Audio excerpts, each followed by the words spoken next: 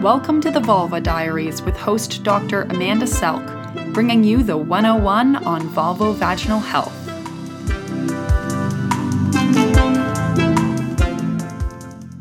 So today we're going to talk to Dr. Claire Danby, who's an OBGYN at Maine Medical Center. She's also a clinical assistant professor at Tufts University and has a dedicated vulvovaginal clinic. Hi, Dr. Danby. Hi, Dr. Selk. How are you? I'm great. So you're going to talk to us about something called DIV. So what is that? Yeah, DIV stands for Desquamative Inflammatory Vaginitis, which is a bit of a mouthful, and it's an inflammatory, non-infectious vaginitis. It's a chronic condition with an unknown etiology. It's infrequent, but it's not rare, and with it, women have a purulent vaginitis. They get discharge, vestibular irritation, and pain. And overall, it's a diagnosis of exclusion. Is there anything else other than the pain and discharge and how it presents, or that's just it? Discharge is the most common complaint, and I tell my patients about 90% of women present with that. People get the discomfort, dyspareunia, or pain with sex. Some people just say that they have pain at the opening of the vagina or burning. Those are the major complaints. And then on exam, we see a vaginal inflammation. Sometimes you can see changes at the level of the vestibule as well. There can be some redness or some thinning of the tissue or a rash.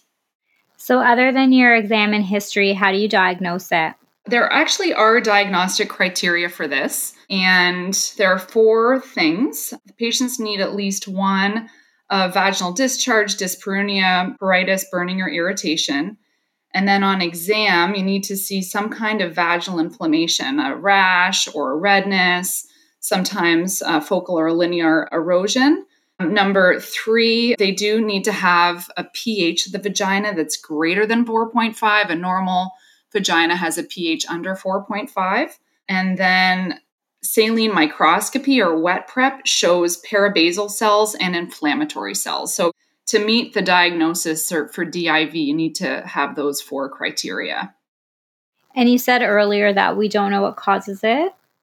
No, we don't know what causes it. Overall, unsure. So initially in the 60s, it was first described, and when they treated it, they showed that there was no response to antibiotics.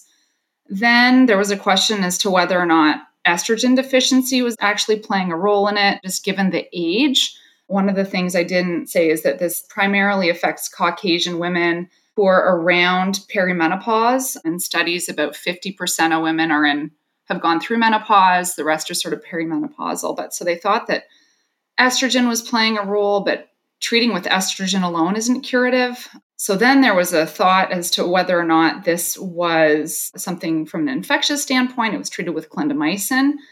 And although that helped people's symptoms, they relapsed quickly.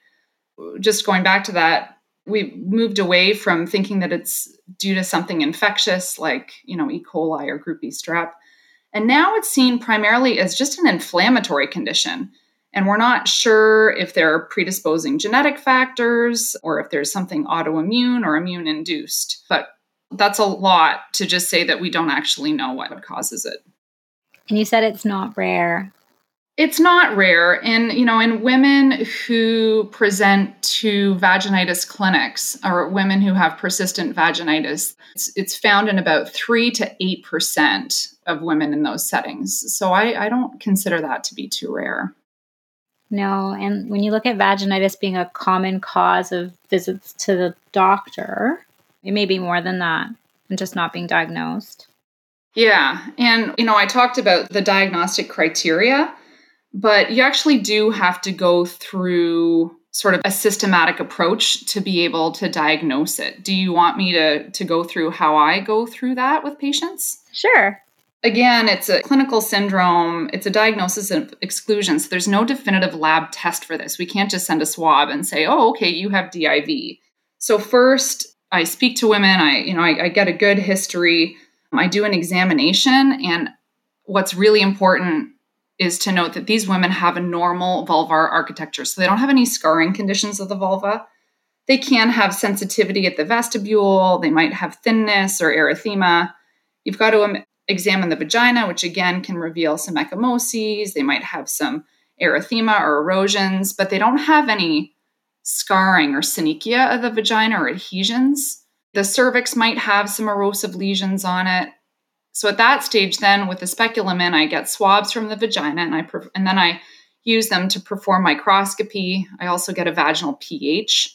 On the wet mount, then usually you'll see an increased number of parabasal cells, which are the immature squamous cells of the vagina. And then you'll see a bunch of inflammatory cells as well. And when I first learned about this, it was described as sort of like sheets of white blood cells under the microscope on microscopy. I still have the luxury of using a microscope, so I use that to rule out BV. I use Amsel's criteria to rule out BV. I don't do any fancy swabs for BV. If microscopy is negative for trichomonas, then I send a more sensitive test for trichomonas, usually a nucleic acid amplification test to rule out trick, because trick can also cause a pretty impressive discharge. If I don't see yeast under the microscope, then I send a fungal culture for yeast.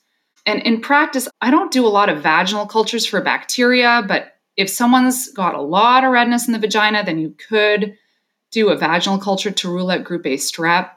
And if all that is negative and if all that is normal, then you can land on a possible diagnosis of DIV. That's how I go through it with patients. And then how do you treat it? There are two initial treatments that are outlined. The first one that was studied was the use of clindamycin 2% cream vaginally. And you can use 4 to 5 grams of that vaginally for 2 to 4, sometimes even up to 6 weeks nightly. The other option is using 10% compounded hydrocortisone cream, 4 to 5 grams. And that's a pretty good volume of cream in the vagina, again, nightly for 2 to 4 to 6 weeks.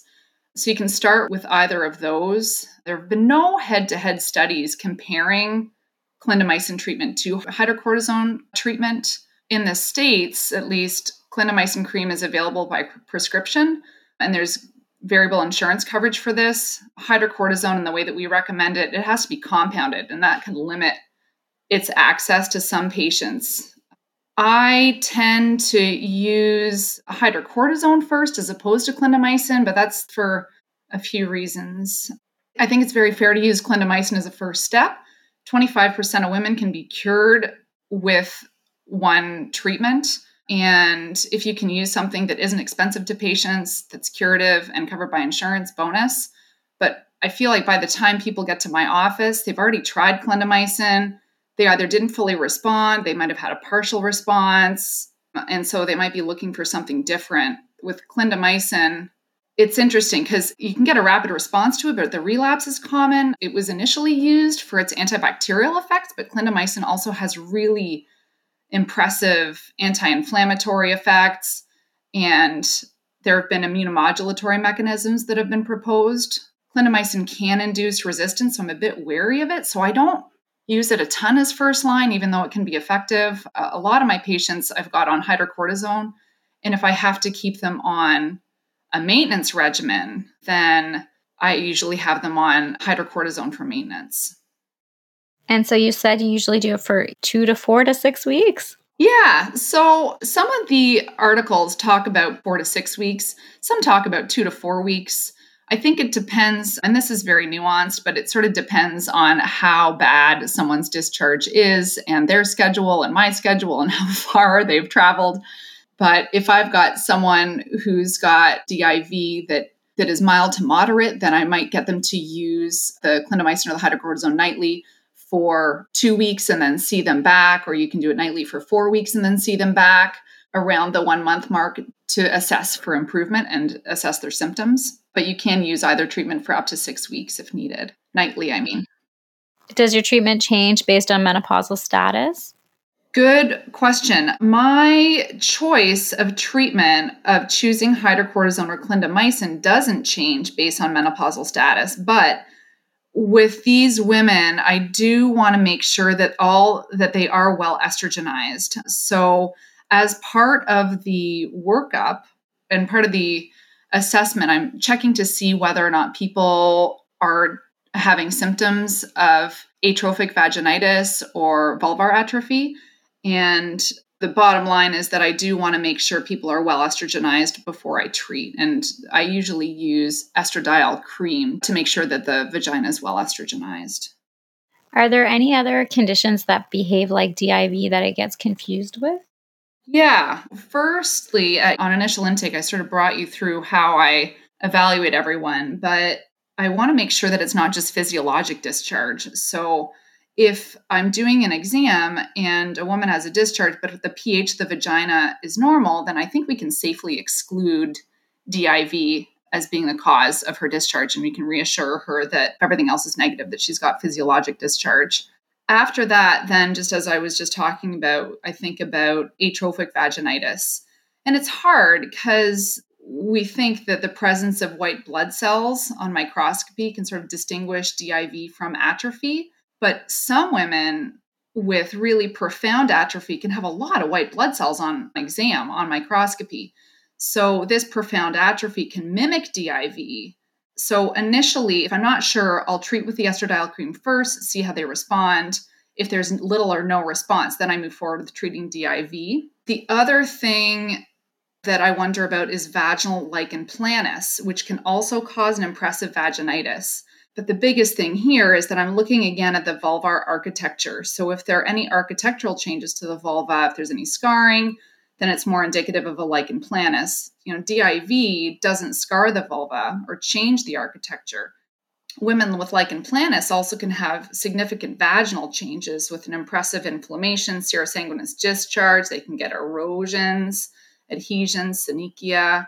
And there are some reports in the literature where they're wondering if lichen planus was the cause of DIV, and I can understand this because they both have inflammation.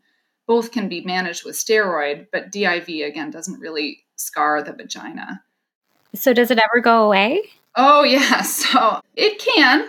I know that doesn't sound overly optimistic when I say it like that, but in one report, again, after initial treatment, 25% of women are cured at the 1 year mark. But at the 1 year mark, about 60% of women do require maintenance therapy. And women need to be on some kind of a maintenance regimen to keep things at bay. And these regimens can vary from person to person in terms of how much steroid do they need, how often do they need it, can they get away with 1 gram of compounded hydrocortisone vaginally 3 times a week or even twice a week. The big issue, though, is that we don't know exactly what's going on. So to be able to cure it, it would be great to be able to treat the underlying condition.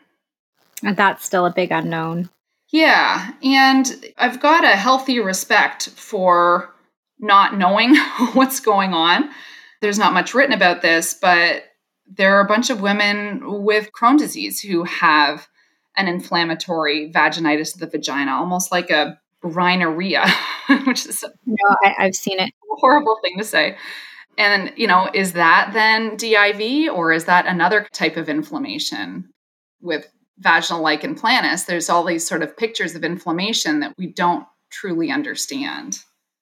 It's a totally complicated disease for sure. I'm glad you're talking about it with us because it will help more people know about it. Yeah, it's hard. These women are super frustrated. In looking at some of the studies, there's a mean of, 15 to up to 30 months of women waiting to have an appropriate diagnosis. And it's embarrassing. It affects their daily life. It affects their ability to be intimate. They're uncomfortable and they're miserable. So I feel bad for them. And I wish we had a wonderful explanation and cure, but I do reassure them that a lot of times we can manage their symptoms with something local. So it's not like we have to give them systemic medication for this. We can manage it with local medication, which is good. Do you have any last take-home points you want people to know? Just to keep this in mind. So really, when you're going through the diagnosis of vaginitis, you really have to have a systematic approach.